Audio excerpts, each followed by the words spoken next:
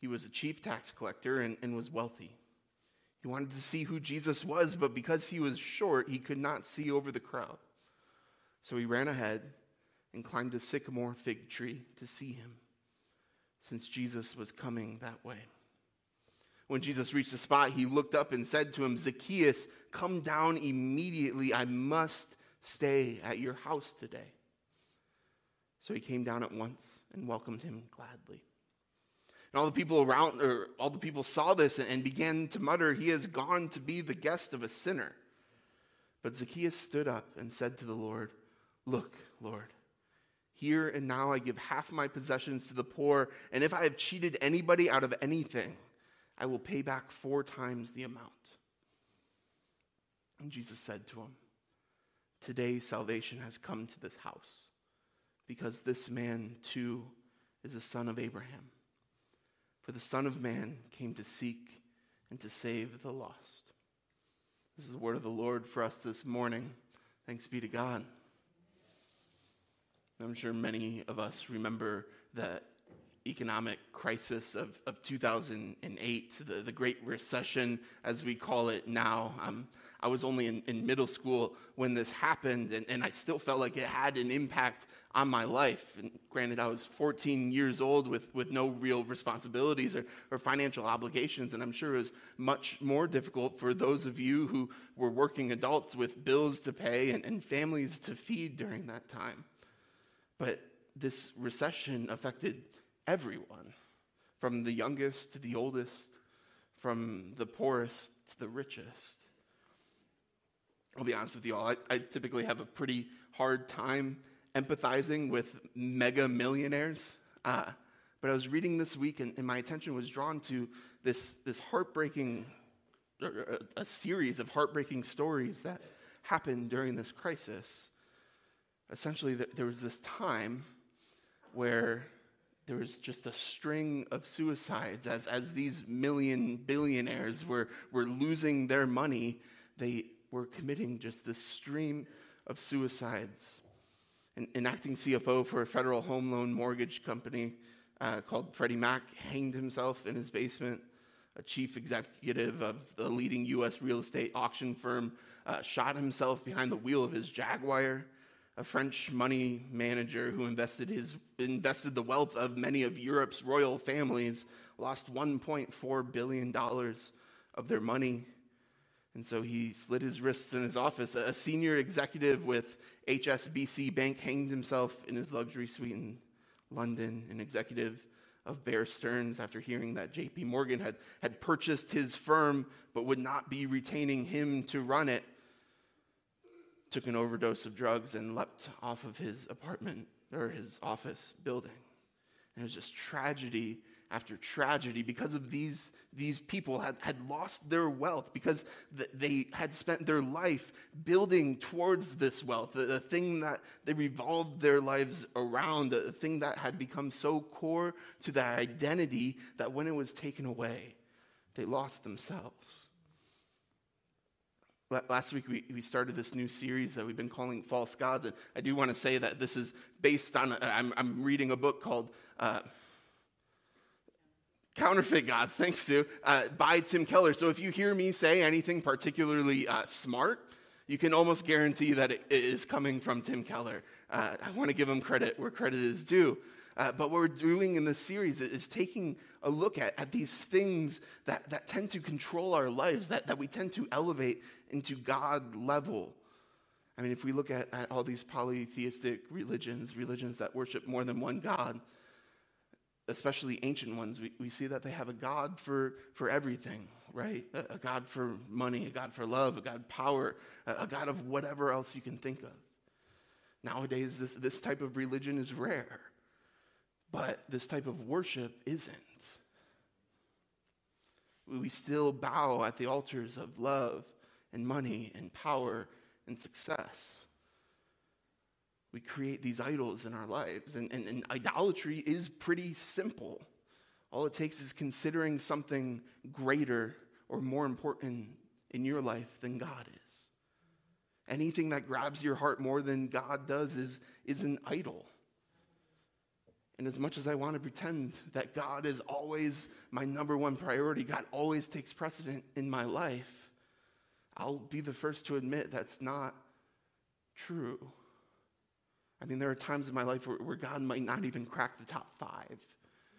And I'm willing to admit that because I'm betting that I'm not alone in that. I'm betting that most of you have that same problem. It's part of the human condition. If anything becomes more fundamental to your happiness or meaning of life and identity than God is, though, you've created an idol, which is bad for 2 reasons. The first one is God tells us not to. If you're here visiting and you're not a believer in God or you're just here for a friend to support them, that's okay. And this whole God thing is confusing to you. There's another reason why it's bad. It's because we tend to place expectations on these things that they have no way of fulfilling, which will always lead to disappointment. We always come up unsatisfied. Tim Keller writes that a false god is anything so central and essential to your life that should you lose it, your life would feel hardly worth living. Isn't this evident in the lives of the people we just talked about? They spent their lives accumulating wealth, and it became so synonymous with their identity that when it was gone, they viewed their lives no longer worth living. I think if Zacchaeus was alive during that 2008 recession, he may have been in that category. He spent his life viciously pursuing wealth. It had become God status to him. A little bit about Zacchaeus. He was a tax collector. We were told he's the arch tax collector. People back then felt the same way about taxes as people do now. We don't tend to like them. We'd much rather allocate our money in the way that we see fit, right? But we also acknowledge that we have a civic responsibility, and if we don't fulfill that responsibility, we'll probably go to jail. And so we go along with it. And the case was the same 2,000 years ago. But the biggest difference between now and then is that we kind of have a general idea of the taxes that we have to pay, right? And we know that if we pay, I mean, we're in tax season right now. If we pay too much, soon we'll be getting that money returned to us. If we didn't pay enough last year, soon we'll owe money to the government. With Zacchaeus' day, it was different. Essentially what happened is the Romans would contract tax collectors to collect money from the Jewish people. And people would bid on these contracts, and the Romans would sell them. And then any money they made over that contract, they would just get to pocket. So this really incentivized these tax collectors to overtax people. They would also do things like provide predatory loans at a very high interest rate to people who would never be able to pay off those loans so that they could keep collecting from them. They would threaten people with false charges of smuggling and then demand hush money from those people. These weren't good people. Zacchaeus was not a good person by anybody's standard. And on top of that, most of the people who collected taxes from the Jewish people were Jewish. Zacchaeus falls in that category, which makes it so much worse. The Jewish people were used to the Romans stepping on them, oppressing them. They expected it from the Romans. But Zacchaeus, he's one of us. We grew up together. We went to school together. We sat in temple together. We were friends. And now he's just another foot in my throat. He's another obstacle, another oppressor in a line of oppressors. And by becoming a tax collector, Zacchaeus was willingly being ostracized from his community. Because he worked so close with Gentiles, he was treated as one of the worst of sinners. Socially, he was rejected. Politically, he was regarded as a traitor. Religiously, he was excommunicated as an apostate.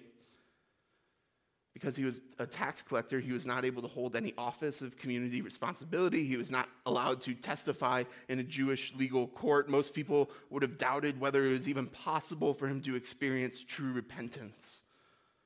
He was that far gone. That's how much money meant to him. He was willing to sacrifice all of that to gain some wealth. He was willing to endure exile and endure the hatred, to sacrifice everything for a buck. Zacchaeus' God was clearly money. And I think it's really easy for us to look at Zacchaeus and wonder how in the world someone could be this greedy, someone could let greed take this much control over their lives. But I think it's because we don't typically have a grasp on our own greed. Which makes sense, because greed is a weird kind of sin. It hides itself. I mean, nobody really has some kind of epiphany when they're cheating on their spouse and think, oh, wait, I'm committing adultery. You know what you're doing when you go into it. But greed sneaks up on you. And I think it's because we're so surrounded by it. It's so ingrained into the culture we live. We can always think, well, at least I'm not as bad as that person. At least I'm not as crazy about investing as that guy is. At least I'm not as materialistic as she is. At least I'm not spending as much money. My life is much more modest than his is. At least my life, I don't live nearly as comfortable as she does. There's always someone a little more greedy than we are. And yet, one of the most common sins that Jesus warns us about is greed. So I think we need to maybe take it seriously. And it starts with acknowledging that maybe it's a problem that we have. That we may be also bowing down to the altar of money in the same way that Zacchaeus is. And this is a God that constantly promises great things and constantly fails to deliver. Here's an interesting thing about the false god of money is that it's really not a god at all. What it really is an indicator of who our true God is. Very rarely do people collect money just for the sake of having money, right? We do it so we can experience safety and security and luxury and comfort and love and power and whatever else that money can bring us. And the way that we spend our money typically reflects our values, reflects our gods. Now, I don't know what the false god behind Zacchaeus' worship of money was, but in our passage today, we finally see him reject it. Zacchaeus was a short man, a wee little man, you might say. He heard that Jesus was coming, and he wanted to see this guy that everyone was talking about. He wanted to experience it for himself, but he shows up to where Jesus is supposed to be, and there's already a crowd of people around him. And because he's so short, he can't see over the crowd, and because he's so hated, he can't make his way through the crowd. So he thinks the next best thing is to go down the road a little bit to where Jesus is going to be and climb up a tree so that he can finally see this guy. As Jesus is walking, he spots Zacchaeus in that tree and says, "Zacchaeus, come down. I must stay with you today." Of all the people Jesus could have chosen, he picked the tax collector, the sinner. That's what Zacchaeus' life was defined by at this point. The God he worshipped, wealth. And notice what Zacchaeus does in order to receive this invitation. Nothing. He didn't quit his job. He didn't pay the people he ripped off. He didn't donate all his money to the poor yet. Jesus showed him grace, not because he deserved it, not because of any moral achievement or performance from Zacchaeus, but but because Jesus created him and Jesus loved him. I mean, imagine being him at this moment. He's shut off from his community, rightfully so. Nobody wants anything to do with him. And the Son of Man looks at him and he befriends him. He gives him a grace that Zacchaeus has no business receiving. And immediately, Zacchaeus is changed. I mean, what a perfect picture of what it looks like to follow Jesus. In the chapter right before this, Luke records a story of Jesus encountering a rich young ruler who's wondering what he can do to receive salvation. And basically, Jesus looks at him and says, it's easy. Right now, you're worshiping this false god of money. You need to choose. Either you worship that, you follow that God, or you follow me. If you follow me, you'll receive true salvation. But money had such a hold on this ruler that he couldn't give it up. And it says he went home sad. In this moment, Zacchaeus was faced with the same decision. He's encountered the grace of Jesus, and he knows he cannot continue worshiping both the God of money and Jesus. And Zacchaeus wanted to follow Jesus. So he realized that his old God was getting in the way. And he does two things. He promises to give away 50% of his income to the poor, and he promises to reimburse anyone he had cheated 4 times over. I want you to notice something about these promises. Just the fact that they are promises. They're not even action yet. And Jesus looks at him and says, salvation has come into this house. His heart has been changed because of Jesus' grace. The thing that the rich young ruler desired so badly, Zacchaeus received. Salvation. And because of that, he changes allegiances from that false god of money to the true God of salvation.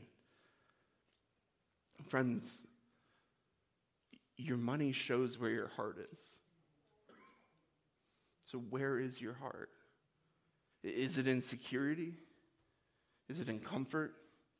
Is it in beauty and youthfulness? Is it in luxury? Is it in adventure? And I want to mention that these aren't bad things. It's okay to save for retirement or have a rainy day fund. It's okay to go on vacation. It's okay to choose the king-sized bed over the queen-sized bed. You don't have to eat rice and beans for every meal in order to live like Christ did. But when these things take precedence over generosity, then it becomes a problem. Then we begin worshiping that false god. I also think I should mention, because I'm always worried about preaching on money, generosity doesn't just mean tithing. It doesn't mean giving 10% of your income to us or whatever church you frequent. Now, that is a way to live generously, and especially if you consider Christ Community Church your church home, but that's not the point of this message. Look at how Zacchaeus distributes his money after encountering the grace of Jesus. He generously reallocates it towards justice and restitution. He showed his love for God by generously using his money to love others. Everything we have, we've been given through God's gracious love for us. The resources we possess are the Lord's. And as we grow in our faith, we stop using his resources for our own gain, and we begin using them in his service. Jesus had infinite wealth. And if he had held on to it, we would have died poor in our own spiritual poverty. If he stayed rich, we would die poor, but instead he died poor so that we could become rich. Our sins are forgiven, and we're adopted into that family of God. And if you're a believer of Christ, no matter how you live or what you've done, salvation has come to this place. Christ gave everything for us so that we may know him and trust in him and the riches that he provides. In the midst of the 2008 financial crisis, there was a lot of despair as people's false god was deserting them. But in his book, Tim Keller tells a story of a man named Bill. Bill says that in 2005, he had become a Christian. And he started finding his ultimate security in his relationship with God. He was quoted in 2008 saying, "If this economic meltdown had happened more than 3 years ago, well, I don't know how I could have faced it, how I could have kept going. If this had happened to me before I became a Christian, I would have hated myself. It would have driven me back to the bottle and maybe even to suicide. If he never turned to God, he would have been another person on that list in the beginning of this sermon. But instead, he concludes with this. Today, I can tell you honestly, I've never been happier in my life." In the midst of an economic crisis, in the midst of his own financial collapse, he says that he's never been happier. It's because he knew the true worth of knowing and following Christ. He knew that the god of money just simply can't be removed. It must be replaced. When we stop following that false god and turn to Christ, we find out what it means to be secure, truly secure. We learn how it feels to be valued. And we find true wealth in the love and the forgiveness and the grace of our Lord and our friend, Jesus Christ. Let's pray. Heavenly Father,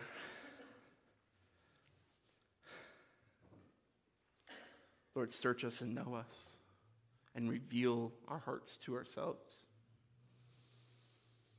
So often we pursue things that won't satisfy us, like love and money, and forsake our pursuit of you.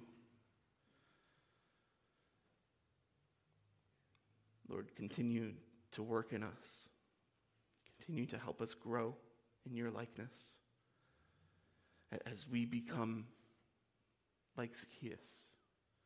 Lord, willing to sacrifice for you, sacrifice our comforts so that we know what it means to follow you, so that we can have a true understanding of the grace and salvation that you have offered us. And God, we pray these things in the name of your Son.